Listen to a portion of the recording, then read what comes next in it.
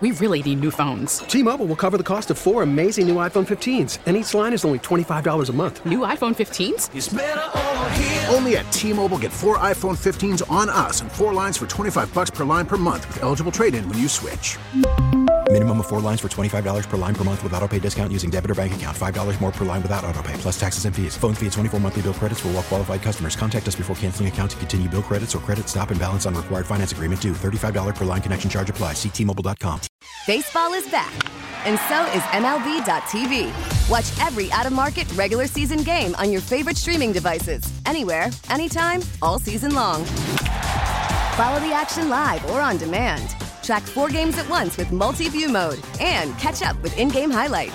Plus, original programs, minor league broadcasts, and local pre- and post-game shows. Go to MLB.tv to start your free trial today. Blackout and other restrictions apply. Major League Baseball trademarks used with permission. Our next guest is going to be on the Westwood One call Sunday night for the Ravens-Bengals game. Oh, by the way, a game you can hear here, and you can hear all the playoffs right here on 92.3 The Fan. He is a long-time NFL player, long-time NFL media analyst, and sports talk host. The great Mike Golick now joins us on the North Olmsted Chrysler Jeep Dodge Ram Hotline. Mike, welcome, bud. Well, I'm glad to be here. Even though I'm a long-time everything, God, that makes me sound old. Holy smokes. I know. So I used to get in trouble for doing that because I mean it as a badge of honor. And I actually did this to my grandma once. I was trying to give her credit, and I was like, Grandma, you're not experienced, you're just haggard. And I didn't realize what the word haggard meant, and she didn't talk to me for 3 years. But it's okay. You called your grandmother haggard? Yeah, I thought it was like withered, or like, which, by the way, wouldn't have been much better. I thought it was like not great options here, Nick. I was 10, but believe me, I never mixed up those two words ever again in my life. Oh, I would imagine that was quite a learning lesson for you. Yeah, and I survived, and I think that's the number one thing here. Mike, I got to ask you, we got a couple Browns questions before we get to the playoffs and the Ravens-Bengals this weekend. I'm curious, what do you make of the Browns after this 7-10 season, 11 games with Jacoby Brissett and 5 with Deshaun Watson and firing defensive coordinators and all that? Yeah, well, I think it was, I would say, pretty much a disappointment, without a doubt. I was always wondering where, a Jacoby Brissett-led team would be by the time Deshaun Watson got there. I thought it would be a little closer to 500. And then, let's be honest, even though Deshaun Watson had a place as one of the top quarterbacks when he was at his best, that just goes to show you time off and rust is a real thing, because he was not looking it showed a little bit of signs of improvement, but for the most part, wasn't very good at all.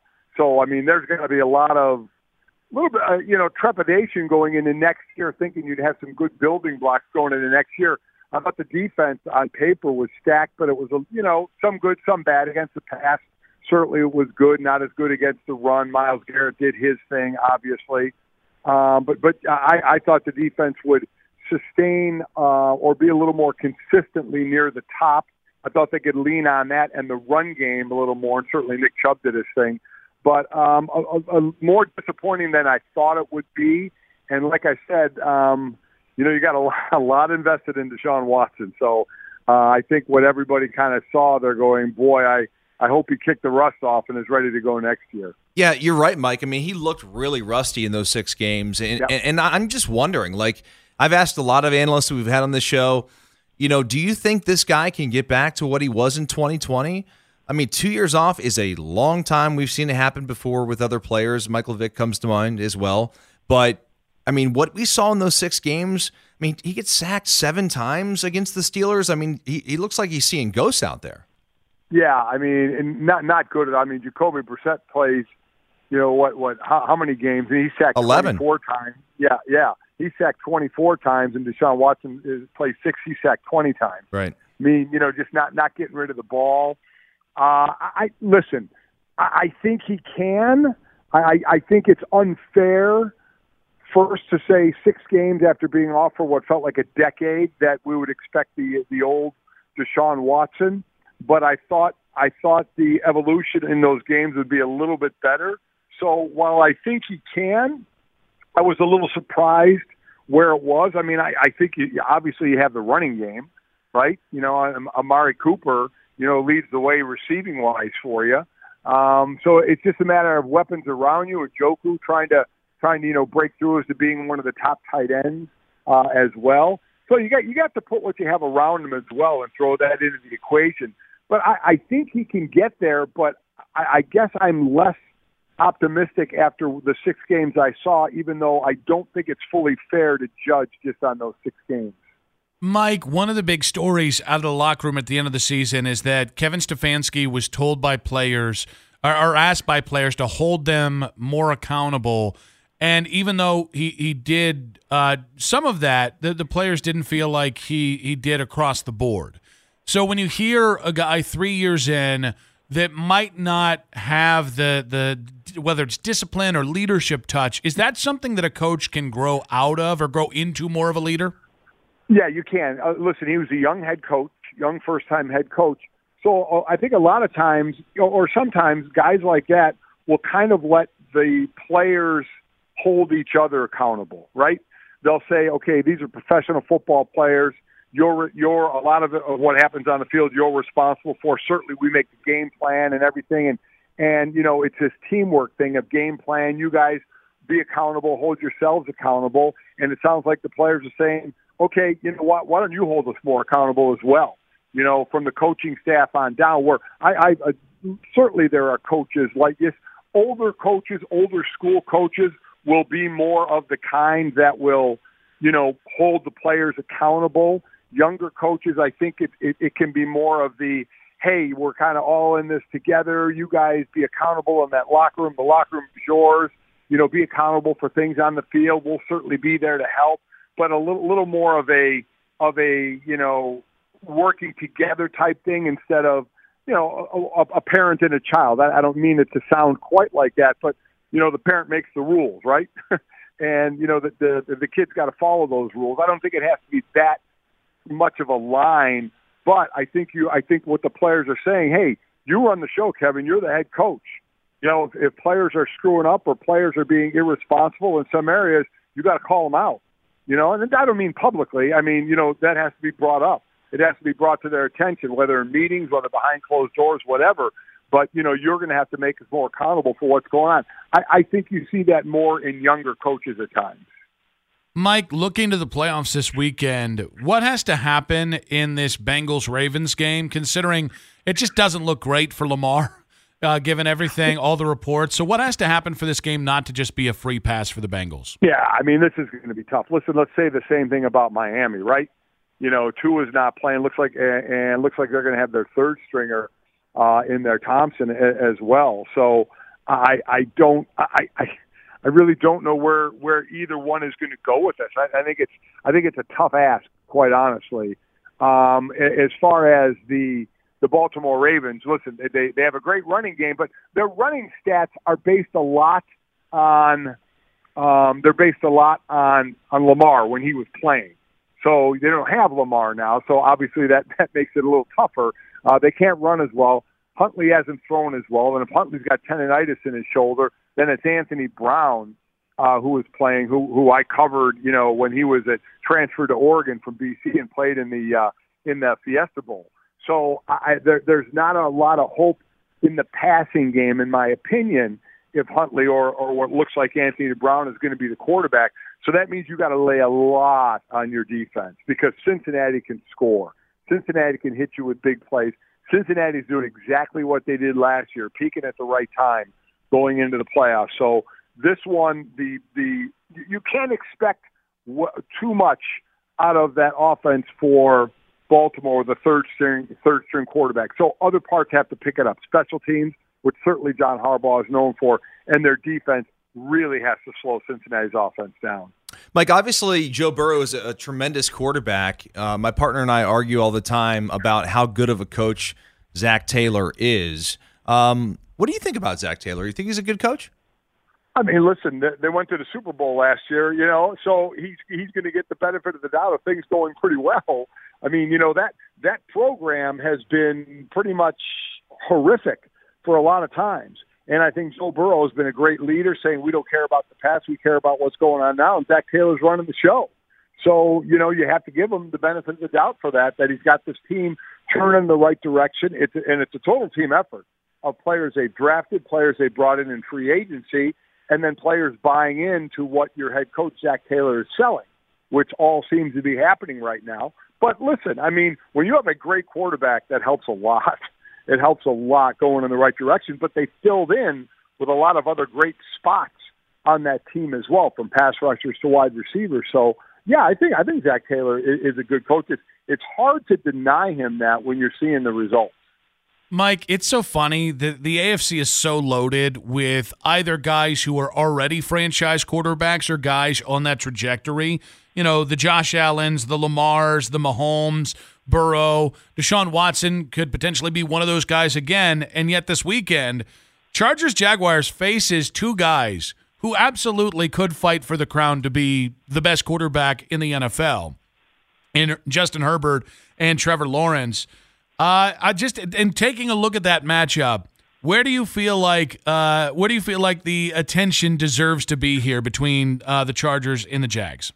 Well, the attention needs to be on the Chargers' run defense, which is not good. And Etienne's a good runner for Jacksonville after missing his rookie year. He runs the ball well, and Chargers don't stop the run well. And if you run the ball well, if you can't stop the run in the playoffs, you're in trouble. And if you can run the ball in a game, I mean, that will just set up Trevor Lawrence play-action pass and really, really help him. So that's the part of the game I'm looking at, is the Chargers' ability to stop the run. These guys played earlier in the season when the Chargers weren't playing very well, quite honestly. And Jacksonville spanked them, I think, like 38-10. And Jacksonville's playing better, but the Chargers are playing better. You know, we'll see if Mike Williams had the back when inexplicably, you know, all the starters played as long as they did last week when they were locked into their playoff position. You got both Bosa and Williams nicked up in it. That was somewhat stunning. So if they're healthy and they have Keenan Allen and Mike Williams, I think they're a tough team. And Austin Eckler is just obviously out of this world. I think he is a fantastic player. So I think the Chargers have gotten a lot better than they were at the beginning of the season. But to me, that Achilles heel has been the run defense. So that's going to be a big part of the game I'm watching. Mike, one of the more fascinating matchups that I'm interested in this weekend, of course, is Seattle and San Francisco. You know, San Francisco is a great team. You know, they're favored by, I think, 10 points in this game. But to me, the story is Geno Smith. I'm like the only person, I think, in the world that thought Geno Smith was going to, at some point, have a resurgence in his career. He's got the receipts, too. I've got the receipts on this, Mike. I do. And he now is a Pro Bowler. He has now set the single-season record for passing yards for the Seattle Seahawks. Do you give them a chance against the Niners and Brock Purdy? Well, I give you credit for that, because you were probably one of the only ones. Thank you. Because I thought they were going to be in rebuilding mode. And kudos to Geno for doing what he's doing. And Walker, you know, the rookie running back and what he's been able to do.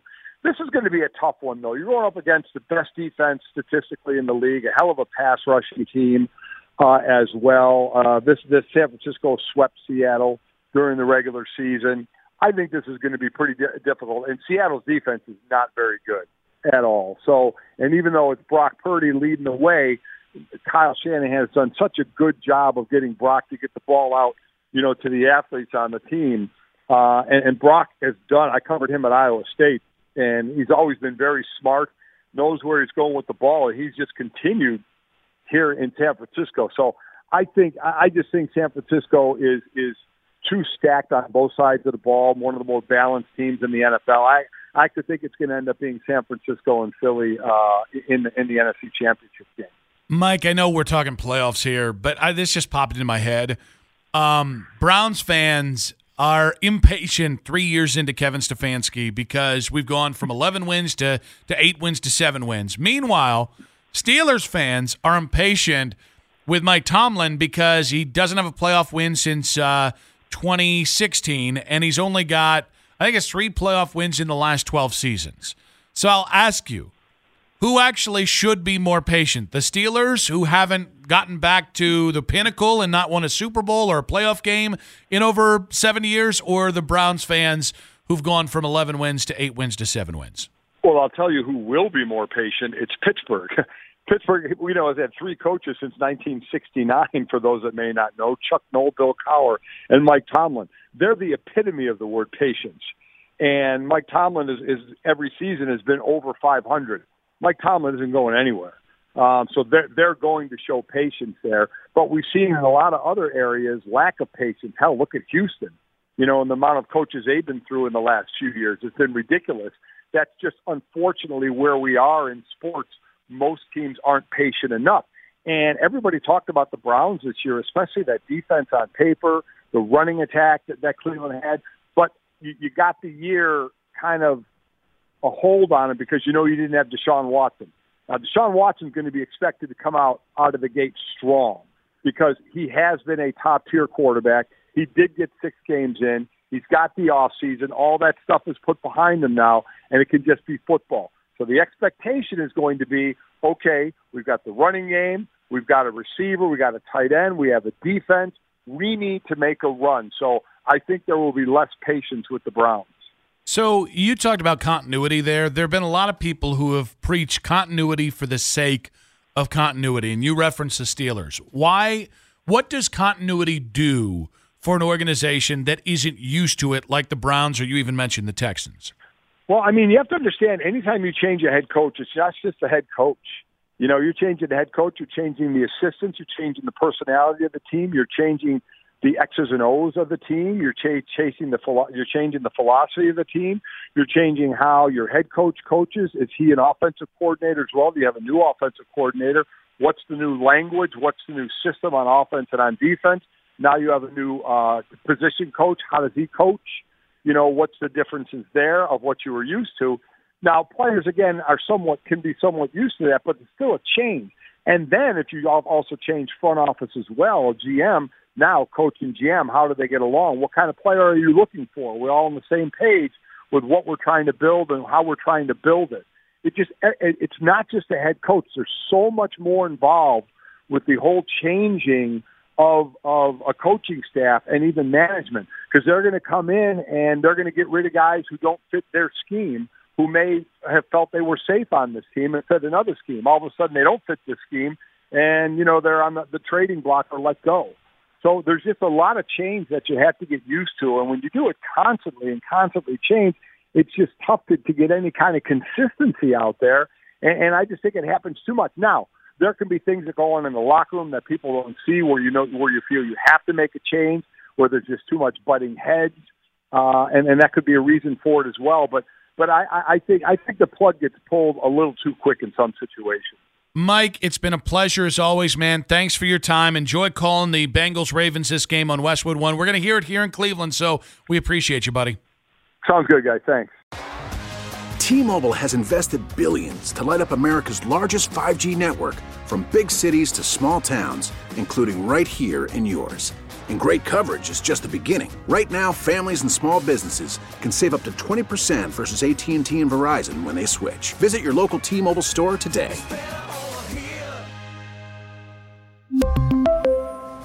Plan savings with 3 lines of T-Mobile Essentials versus comparable available plans. Plan features and taxes and fees may vary. Protect your vehicle's engine with a full synthetic oil change and save with Mobil 1 at O'Reilly Auto Parts. Purchase 5 quarts of Mobil 1 full synthetic motor oil and receive a $10 O'Reilly gift card after rebate. See store for details. With your Mobil 1 purchase, you'll also receive 2 times points during O Rewards Bonus Points Month at O'Reilly Auto Parts. O'Reilly Auto Parts. We get it. Attention spans just aren't what they used to be. Heads in social media and eyes on Netflix. But what do people do with their ears?